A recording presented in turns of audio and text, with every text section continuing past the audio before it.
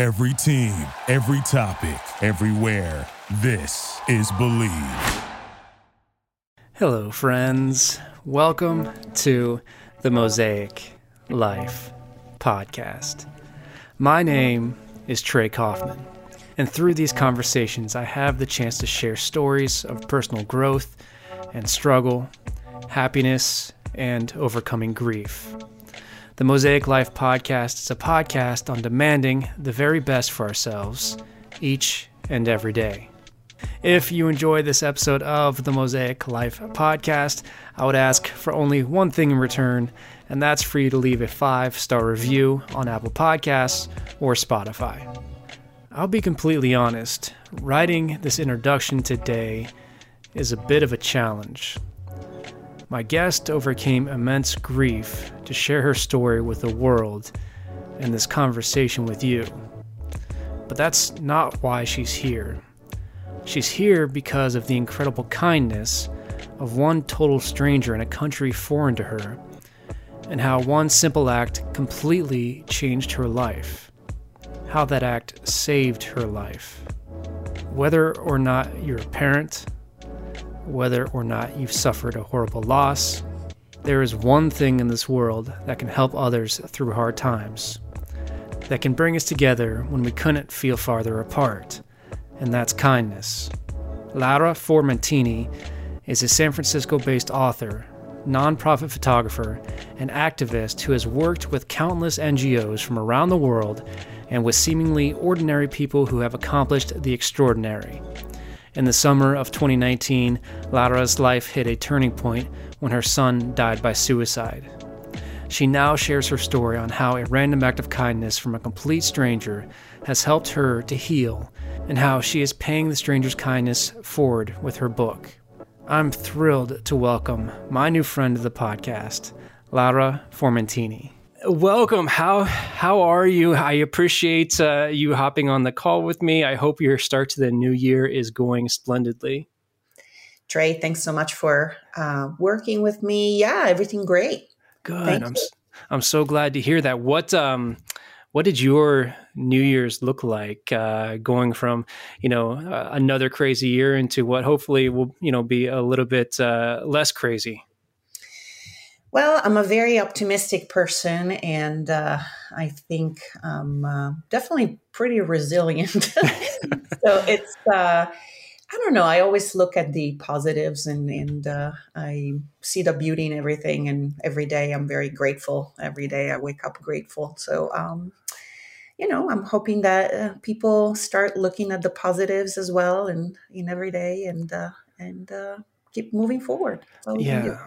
I love that. And, one of the messages I try to convey on this podcast is that if we can just have a conversation together like this, I mean, it doesn't have to be in an official capacity like a podcast. It could be a phone call. You could be sitting across from somebody. If you can just hear somebody's voice and sense their nuance and get an idea for where they're actually coming from, as opposed to just screaming at each other on the internet, we have such a better chance of actually finding common ground and connection. And just, even if we don't agree with somebody, at least we can understand who they are as a human, as opposed to just some avatar online.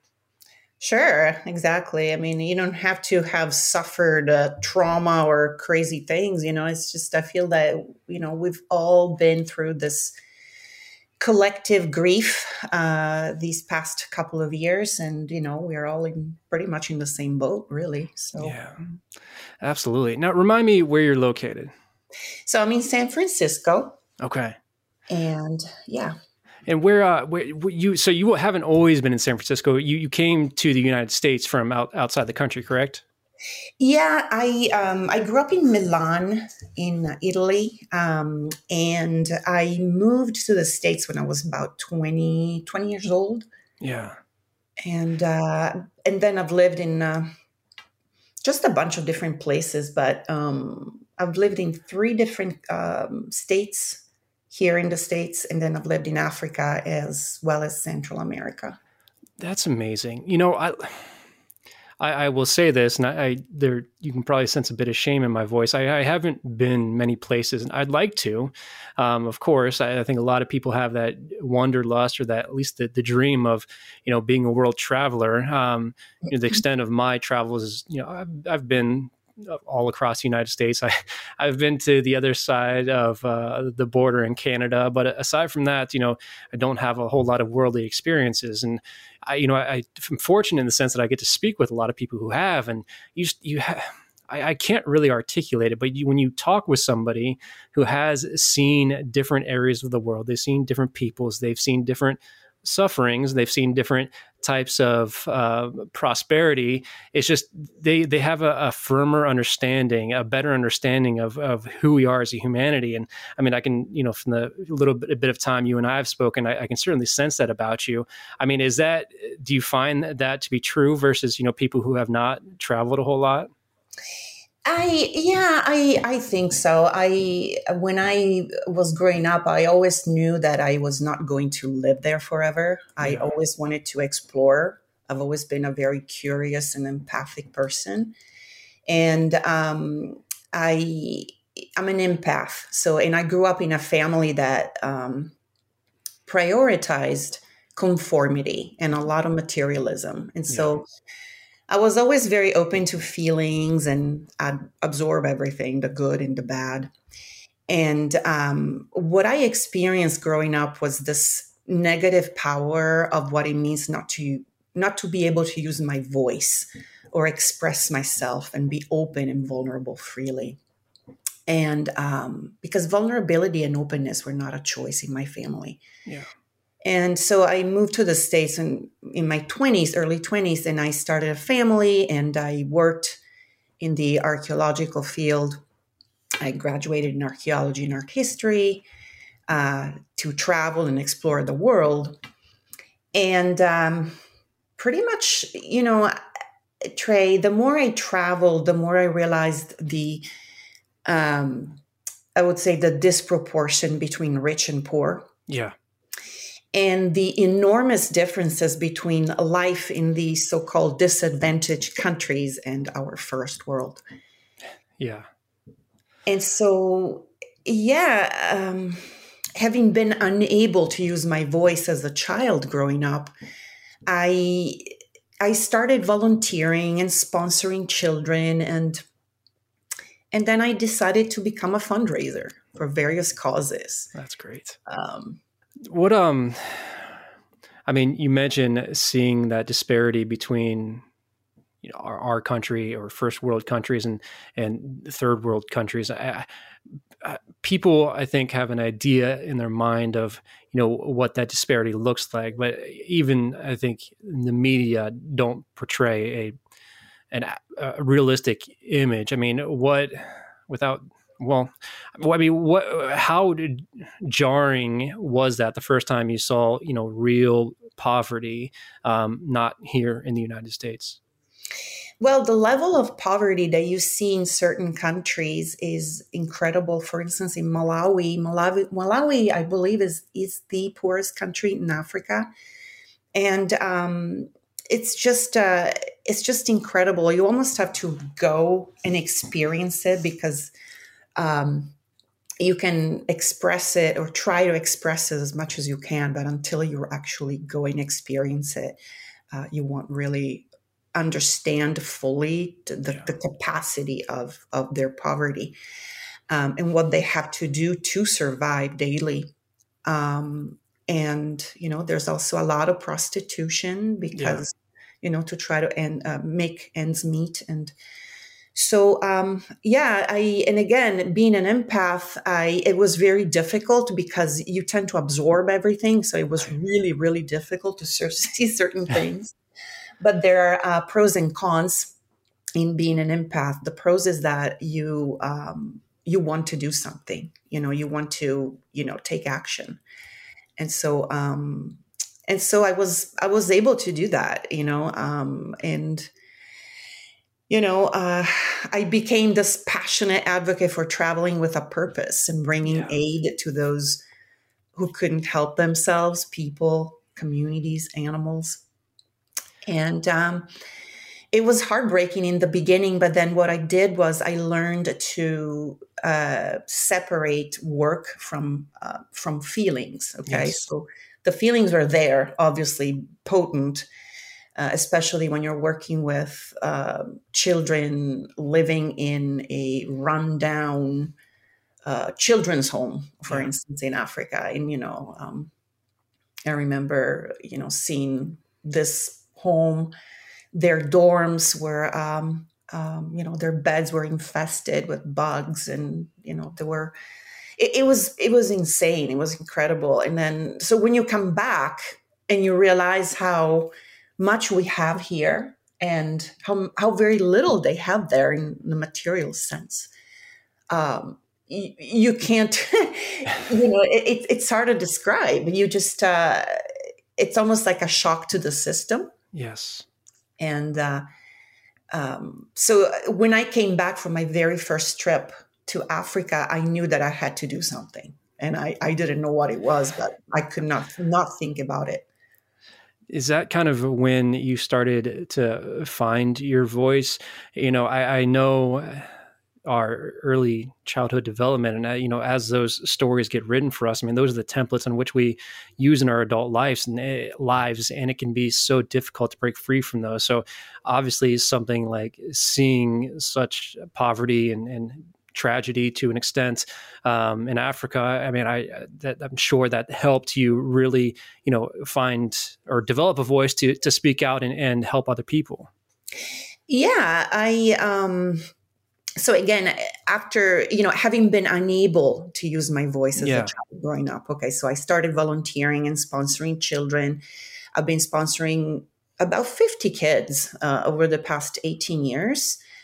And then I became a fundraiser for various causes, including animal welfare. And then I got into nonprofit ethical photography. And so, again, one of my passions is definitely traveling, but I turned that traveling into traveling with a purpose. And so, instead of just going to, a beautiful resort and hanging out, I realized that there's so many places in the world where you can not only go and help out, but, you can go and learn about their culture. You can still have fun. It's not that it has to be a traumatic experience or anything, but, you can connect with the locals. You can go and have fun. You can learn about their culture and really try to understand what they need, and what and connect on a human level. Yeah. And so I also started writing about my experiences working with this children's home and the children I have been sponsoring throughout these 18 years. I wanted to capture stories of resilience, grit, perseverance, and authentic human connection. Because one thing that I learned there in a lot of these countries was their sense of community is incredible. Like they all have each other's back.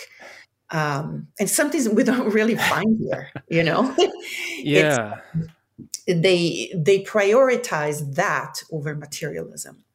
And so that's one thing that is still shocking to me every time I come back.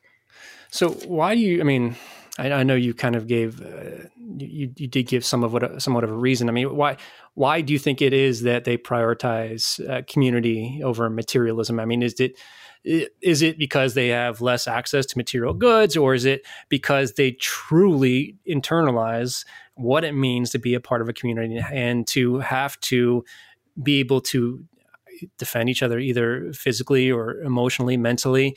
I mean, what is it about their particular culture that says community first and material is, it's not even important to us? Well, all of the above. I would say, there's not, where there's poverty, there's not much materialism, of course. Right. So they try to really support each other within the community. And also, if, when you're a foreigner, a lot of times they'll try to include you within their community. Sometimes they'll sleep on the floor and make you sleep in their bed so that you're comfortable. And it's that power, that healing power of true human connection that I've experienced there, that has really changed me. And I realize how even small acts of kindness towards even a stranger can be so eye-opening. And wow, this is incredible what you're doing to me. You don't even know me. Yeah. And I would like to talk more about that, because when we spoke initially, we talked briefly about, how random acts of kindness can heal the world. And I mean, that seems very grandiose, but I mean, there's so much truth to it. I mean, just things that somebody can do for you, that it doesn't have to be the biggest gesture in the world, but these little things, like you said, letting you sleep on somebody's bed while they sleep on the floor because they want you to be comfortable. Just that has such a long lasting effect in your own life, and it allows you to branch out and do the same thing for others. I mean, have you seen a lot of that as you've traveled?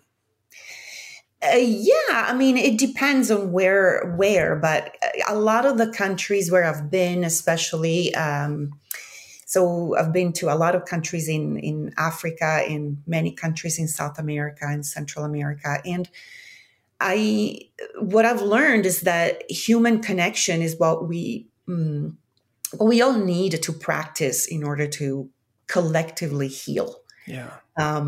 Human connection is always possible, I believe, if we stay authentic, if we are authentic and genuine, if we toss that mask, become vulnerable, and show our weaknesses and pain, and realizing that we're all the same. Yes. Under the surface, regardless of bank account status or physical attributes. Really, there is no difference between you and I. And so a lot of these situations, I've realized that random acts of kindness like these daily really create this form of human connection that connect us all, that helps us heal our wounds and connect us with the world. That's incredibly beautiful. I love that, and I wish there were more of that. I mean, I don't want to completely put down what we have here. I mean, we're fortunate in the sense that, it's a first world country. We don't have nearly the same amount of problems that the rest of the world does, but you still watch the news and you get disheartened very, very quickly, because we all seem to be turning on each other. And that's scary, and it's sad, and it just makes us think that there's no reason to be kind to others because nobody's going to be kind to us. And I really wish we could rewrite that narrative. And I love hearing the experiences that you've had outside of, or all over the world, I should say, because I don't think it's sectioned off to just one part. So I'm very thrilled and hopeful to hear that. And I don't know. I mean, if you could instill some of those lessons that you've learned and offer it to the advice of Westerners, I mean, is there a message that you think could be easily conveyed, or even resonate with people here?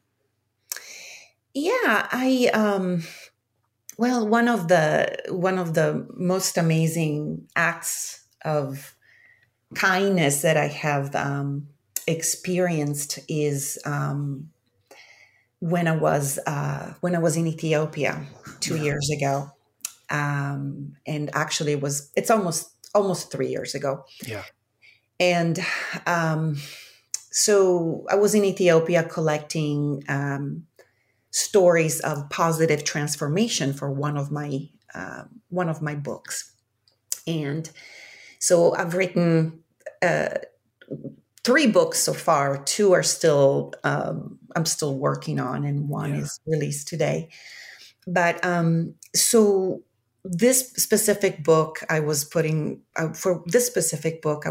together stories of positive transformation from the locals in Ethiopia, in the rural portion of Ethiopia, south of Addis Ababa.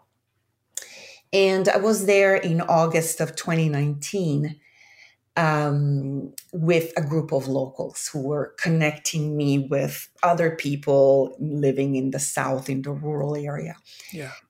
And while I was there talking to these people and writing, interviewing them, I received a call that was turned out to be that changed my life. Okay. Yeah. And this is another one of those turning points that, you think that your life is going a certain direction and boom, Right. it changes your course again.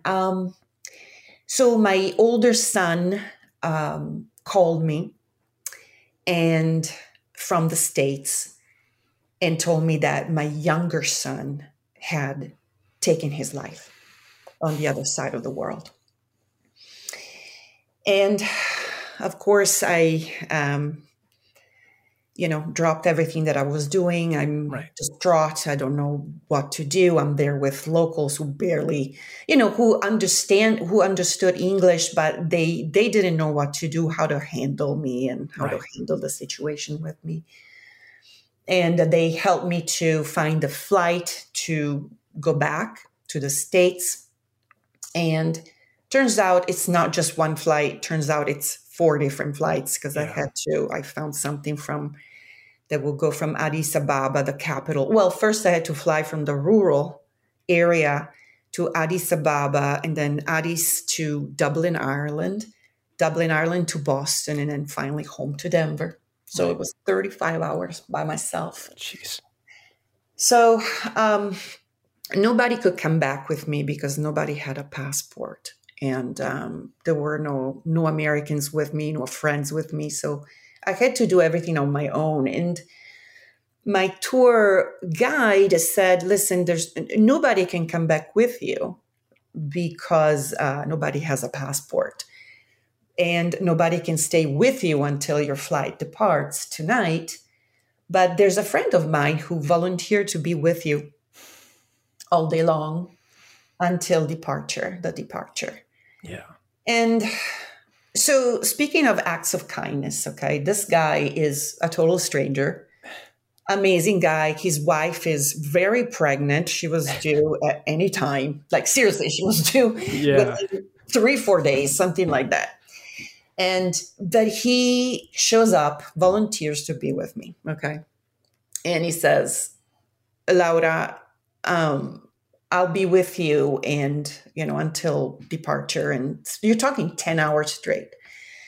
So he right away holds my hand and he says, do you want to come to my house and meet my wife and meet my other kids? And I'm like, I didn't even know what to answer. I was just, obviously in a different world of my own. And so he calls me sister right away. And he says, I'm your brother, don't worry. He held my hand, Trey, 10 hours straight, all day long. Incredible. Yes. I did not end up going to his house, but because I didn't feel like it was right because, I didn't want to intrude. So he decided to take me to lunch and he takes me to a couple of archaeological museums that day, knowing that archaeology was one of my passions. And so we hang out all day, okay? Yeah. And when it's time for him to drop me off at the airport in Addis, actually, I'm sorry, at the rural airport south of Addis, I asked him, I said, why did you do all of this for me? You don't even know me. And he said to me, what do you mean you don't even know me? We're a brother and a sister. And he said, I didn't do anything special. We're a brother and a sister. It was my human responsibility. And of course, my eyes filled with tears. And so Trey, basically, it was thanks to his presence, thanks to his kindness, thanks to his words, that I was able to make it on that flight. Not that flight, on those flights. Yes. Because it was the hardest, most tragic, most traumatic day of my life. And had he not been there, there's no way. There's no way I would have been able to make it. That's amazing.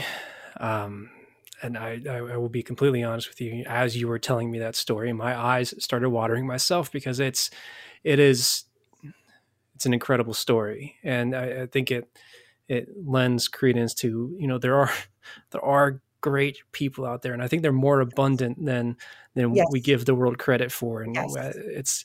they're there when we need them. And he was there for you when you needed him. And from what you've told me previously, you're still connected with him, right? Yeah, so we exchanged our WhatsApps, and we talk maybe once a week, once every 10 days, because I've only seen him once. He Yeah. still does not have a passport, but my I would love for him to come to the States. And in fact, I am putting together a TED Talk, and my I would love to have him over and share the stage with him and That's really talk amazing. about human connection, Yes. and how a random act of kindness can spark the healing power of human connection, and how it can save a life. Because again, if you think about it, he said to me, I didn't do anything special, Laura. It was my human responsibility. Now, for him, it was nothing special. For me, it saved me. And he Yes. stayed with me. So again, it can happen to anybody. So if you're practicing these random acts of kindness, okay, in your daily life, it doesn't have to be anything grandiose. Right. You don't have to fundraise for an orphanage, or you don't have to do anything crazy, especially if you're not able to travel. Yeah. But you can practice that sort of service, acts of service in your daily life. Even a small act of kindness, you don't know the magnitude Right. of what your acts of kindness can produce or create or generate. You don't know. You have no idea. So again, he didn't think that he did anything special. For me, it was life changing. Yes.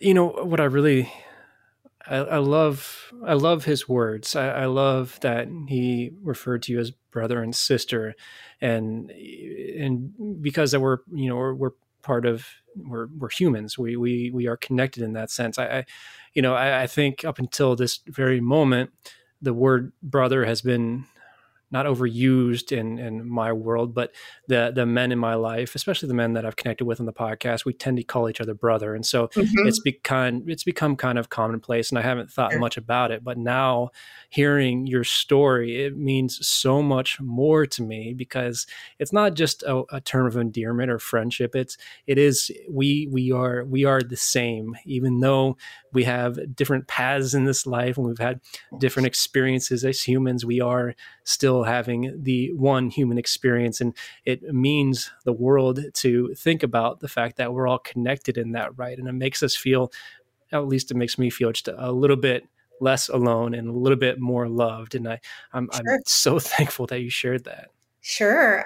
Yeah. And, I realized that, especially now after having been through the pandemic, because I went through, while the pandemic came out, I was already going through the grief of my son's suicide. So Yeah. you're talking about pandemic, which is collective grief, plus my own personal grief, which is, I would say, for a woman, for a mother, it's the worst type of thing that you can go through. And on Yeah. top of that, there was the pandemic. So, it's okay. I'm thinking, how did I heal myself? Okay. How did I heal myself from this? I'm like, there has to be a way to heal myself from the trauma that I've been through. And I realized that I learned that recovery from this trauma of my son's suicide began the minute I received a random act of kindness from the stranger. Okay. Yes. So that he helped me tremendously to start this healing journey. And then when I came back, I practice meditation. Okay. So I Yeah. practice TM, which is transcendental meditation. Really, it works really well for me. Also, I realized that each of us heals in our unique way. Okay. And therapy is not the best option for everyone. It's not the best option for me, for instance. And I've tried it, but it doesn't really work for me, for the way I am. And so I realized that traditional treatment, is not for everybody. And so when we are depressed and we're going through grief, we're going through trauma, practicing these simple acts of kindness towards someone else who is going through maybe a tough time can help us to heal ourselves. Yeah. It can remind us that we're all in the same boat, and that kind of, I would say, vulnerability opens us up to human connection and true healing. So if maybe therapy is not working for us while we're going through this any kind of trauma, it doesn't have to be what I went through. It could be anything. It could be divorce. It could be, natural or artificial disasters. It could be anything that is traumatic in your life. Yeah. If therapy doesn't work for you, try to incorporate practicing service towards others. It doesn't have to be, again, anything grandiose, but you can start here right now where you are. Okay. And it can be towards people, it can be towards animals, it can be, but it raises the vibration it raises your vibration and the vibration of your environment. It doesn't have to be anything big, just something small that, because even when we are depressed, a simple act of kindness towards someone else can remind us that we're all in the same boat, and then it can lift you up. Absolutely. And I think it's extremely important to remember, we talk about volunteering or, giving our time to help others. And obviously the component of that is that we want to help others. I think it's important to realize that it's okay to feel good. It's okay to do these things, right? Not just because you're helping others, but because it makes you feel good. That's not selfish. There's absolutely no selfishness in that, because you're still giving your time. But we have to realize that it's going to help us as well. And that's equally as important. Exactly. And, it's, let's call it a win-win situation. Yes. Okay. It's not something that you're doing for yourself. Like you're saying, oh, I'm selfish. You're not. You're doing something that helps another, and it helps you at the same time, because it's all about win-win. Yeah. We're brothers and sisters, not in a religious way, not necessarily in a religious. I'm not religious, but I believe that, under the surface, we really all need the same things. I agree. We all need the same exact things. And, if you take away my bank account or my status, who am I? If you strip me of everything that I have built on the surface, who am I? I'm not much different than you. Right. And that's something that I've learned throughout my travels. And it's something that this pandemic is really teaching us. Yes. That, in the end, it doesn't really matter. It can hit anybody. Yes. Yeah, that point is extremely important. So your book out today, 21 Olive Trees. I would love to talk more about that. And obviously, I think you told me previously it's dedicated to your son. And I mean, where I don't know. I know this is a loaded question, but where did this book come from? And, what do you aim to accomplish, through sharing it with the world? Yeah. So 21 Olive Trees is obviously a book that I wrote in order to heal myself from the trauma that I had experienced. I've always journaled, and so it came natural to me to start writing about the experience. And also, for me, writing is very cathartic. Yeah. Because it helps to get my energy moving. Okay. I think that when we're in a lot of grief is love that has nowhere to go. So basically, if we are able to express ourselves while we're going through our grief, in any way, okay, it can be movement, it can be exercising, it can be, traveling, it can be, all sorts of different modalities we can use. For me, writing is very cathartic. And so what happened was, after I came back to the States, obviously, I realized that this healing journey had started with meeting the stranger. His name is Asefa. And then 5-6 weeks after being in the States, after I came back to the States, I started writing. So I started writing notes, poems, a mishmash of things to my son, okay? Just like pretending that he was there with me. My son was my soulmate. We were very close. We were extremely similar. So you're talking two empaths. He wanted to get into documentary films, and we wanted to work together in the nonprofit world because he could sense other people's suffering, just like me. Just like the same exact thing. But unfortunately, being an empath has its pros and cons. If you have not set up your boundaries and your energetic boundaries, you're going to be absorbing everything, the good and the bad. And he was just like that. He would just absorb everything. And he was sort of like a sponge. So he kept telling me, Mom, it's too hard. This world is too harsh. I can't make it. And I'm like, yes, you can. I'll be there for you. We're going to do it. And anyway, when the call came, I realized that he had not realized that empathy is a gift. Yeah. So there's a certain amount of people who are highly sensitive in the world.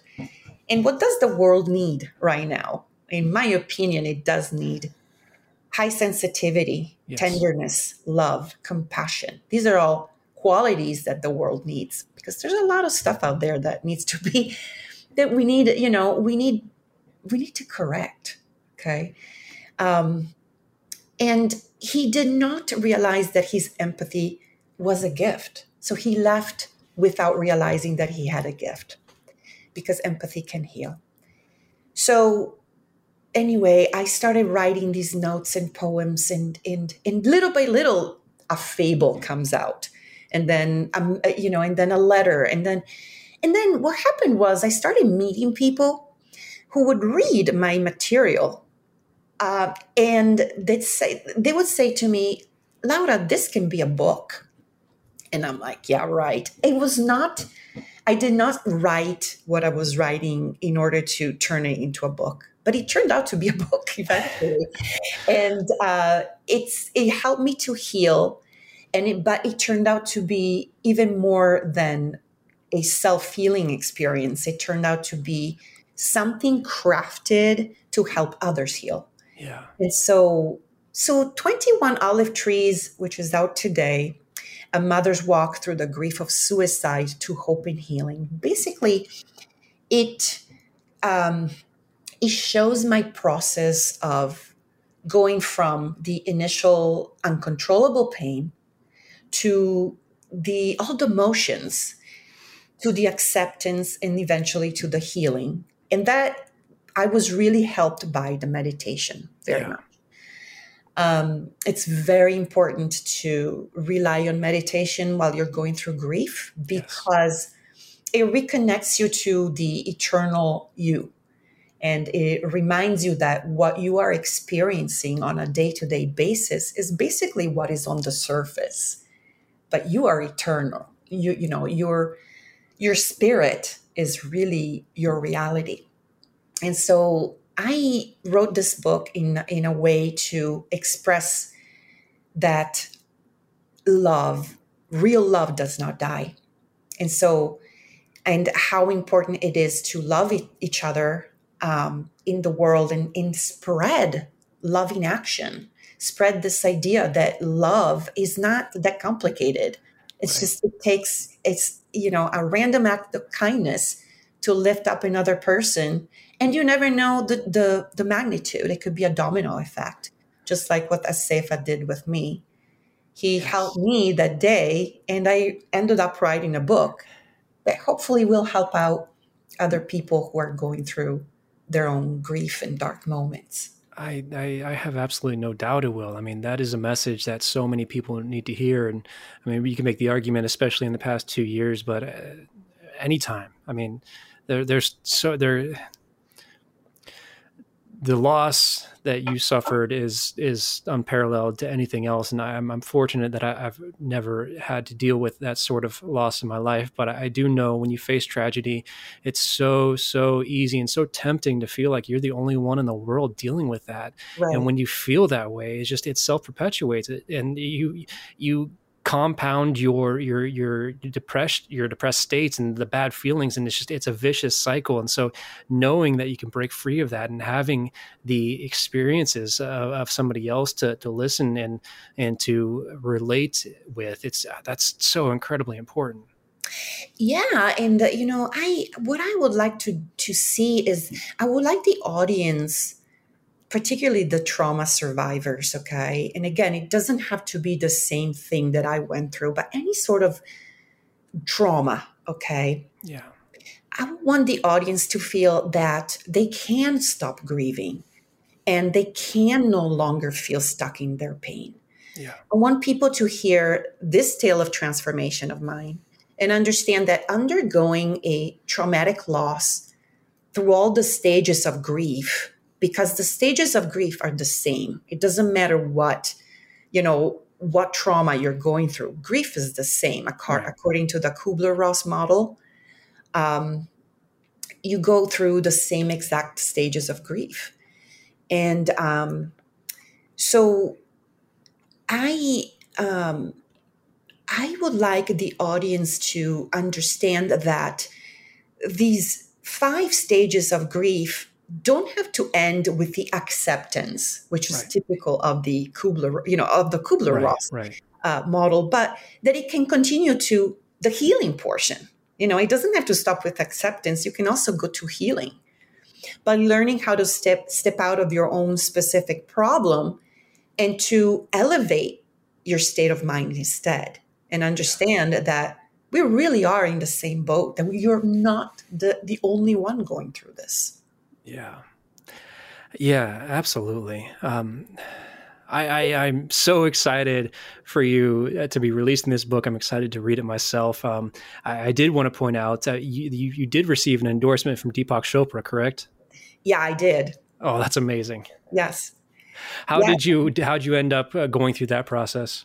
So I've been doing a lot of pre-marketing, and obviously finding him was not particularly easy. So I was able to talk to his publicist, and his publicist said, yeah, he'd love to read your book. And I got lucky there. And because it's just an amazing asset, and he loved it. He said, oh, this book is great. I highly recommend it. And he's also a fan of transcendental meditation. Yeah. So yeah, I love and also he loves, he's very much into loving action. In fact, he just released a virtual event together with Marianne Williamson on how to practice loving action, which I'm totally about. And so I thought that would be perfect way of connecting based on the loving action and the meditation. We basically think the same. So, so that's incredible. I feel that, my healing process is, it continues to this day. I'm not saying that every day is perfect and every day is rosy, because it was way more fun when my son was around in the physical, of course. But I have gained this deeper awareness of what it's all about. That, again, if you're able to meditate and, and practice this loving action, and that will elevate your state of mind. And you realize that, one day we all die. And, when you reach a certain age, if you do reach the older age, and you look back at your life, will you say, wow, I have helped a lot of people, or I have helped one person, or I have contributed, to making it a bit kinder than the way I found it. And that's so incredibly important to feel like you've left the world a better place than in which you're living in it. I know that's not everybody's goal, but I certainly relate with you. I would love to be able to contribute in that same sense. I did want to ask, so I know you're currently working on your TEDx talk. Do you have a date for that? No, I have actually a lot of, I'm still working on my applications. There's a couple that I'm thinking about. Most likely it's going to be around July or August of this year. But yeah, it's going to be about the power of human connection, how a random act of kindness can save a life. That's amazing. I'm so excited to read 21 Olive Trees, and also see your TEDx talk when it comes out. That's I don't know. I love the message, and I am so thrilled that, I don't know, it's just the experience that you had, and being able to hear it and be a part of it via conversation. It's extremely powerful and moving for me. So I very much appreciate your willingness to share it. Thank you. Yeah. And again, I think that, I've been through probably one of the most traumatic experiences. Yeah. But, again, I have had some of the most resilient people as my mentors. Yes. So after living, for instance, the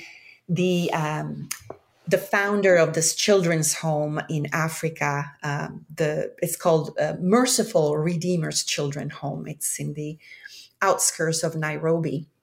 I met with Mama John in 2018, very briefly. She passed away just 4 or 5 months after I met her, and she was probably one of my most amazing mentors, the most powerful mentors, because she was saving kids from the slums of Nairobi, and she was taking kids into her house, and her house was a small place. So she starts, adopting these kids. And before she knew it, she had 5 or 6 kids in her small house, and so she started fundraising, and little by little, she creates a home. And then, the home turns out to be 120 children. And she kept going. And when I met with her, she was wearing this beautiful dress full of yellow flowers, big smile.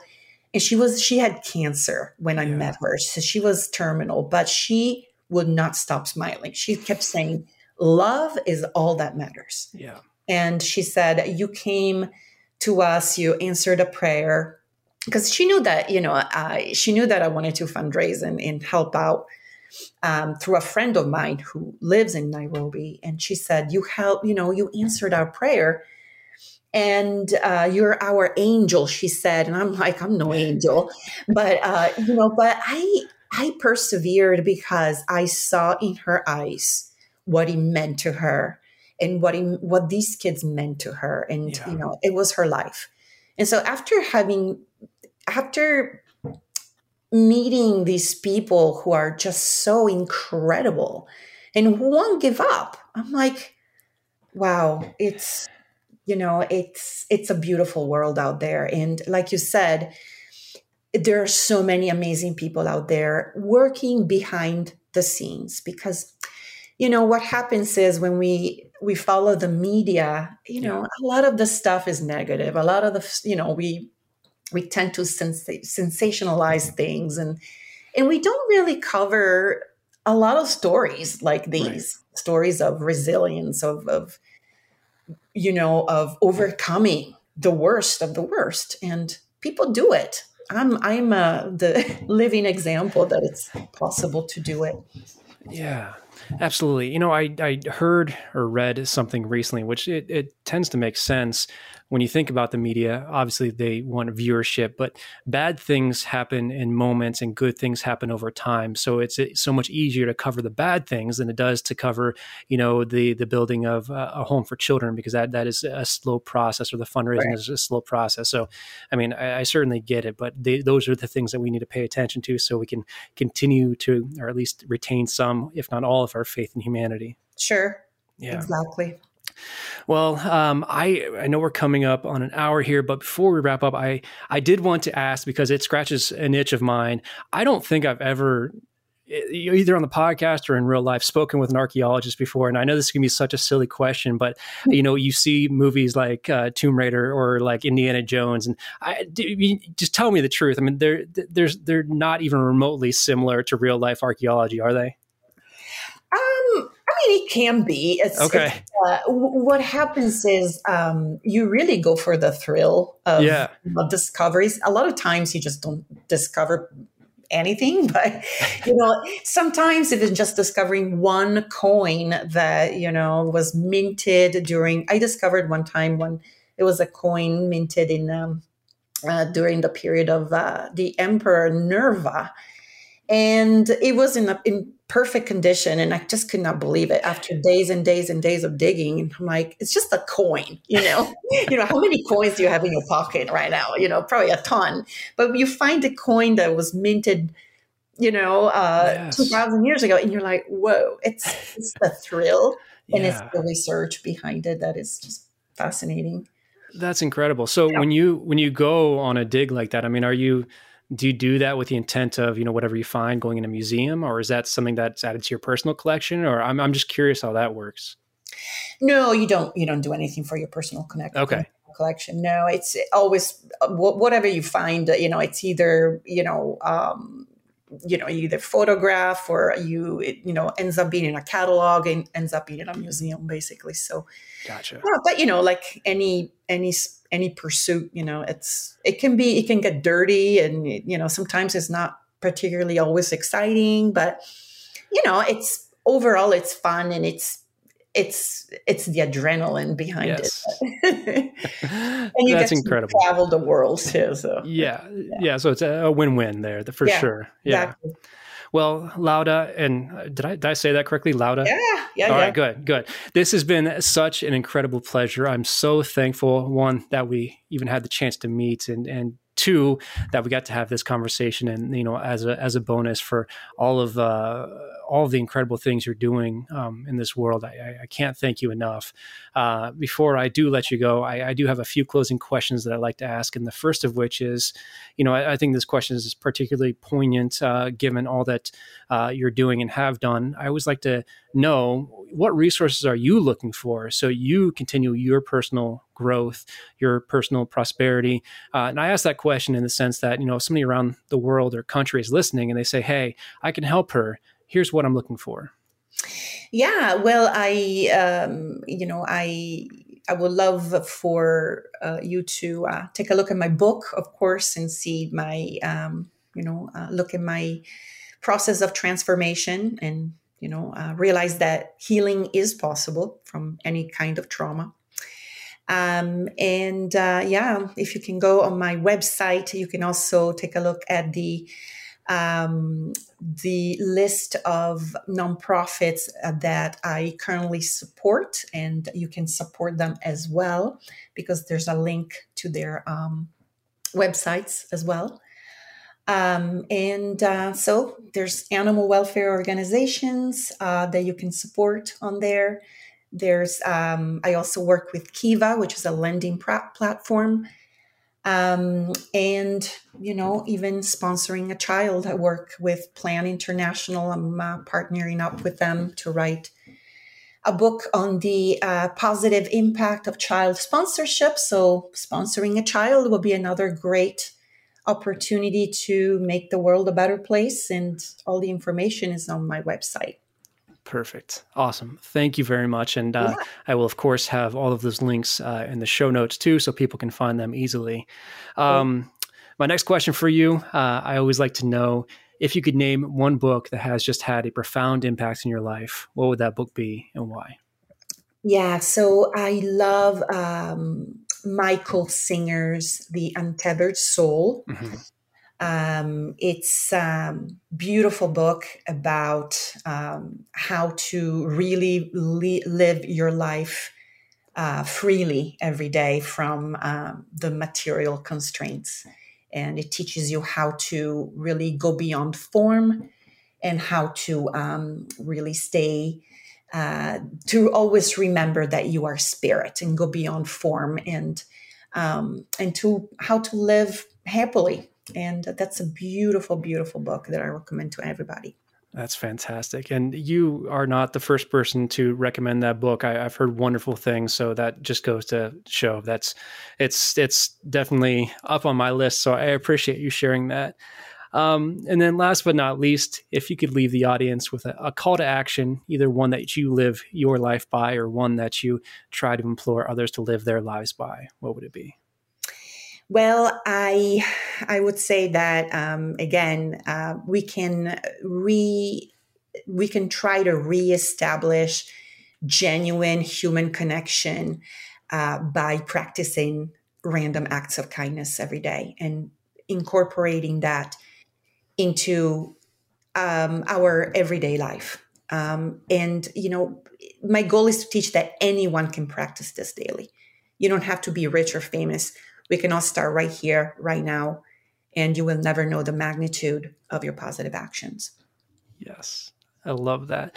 Laura, thank you so incredibly much. If people would like to connect with you, if they'd like to find you online, social media, your website, what is the best place for them? Where is the best place for them to go?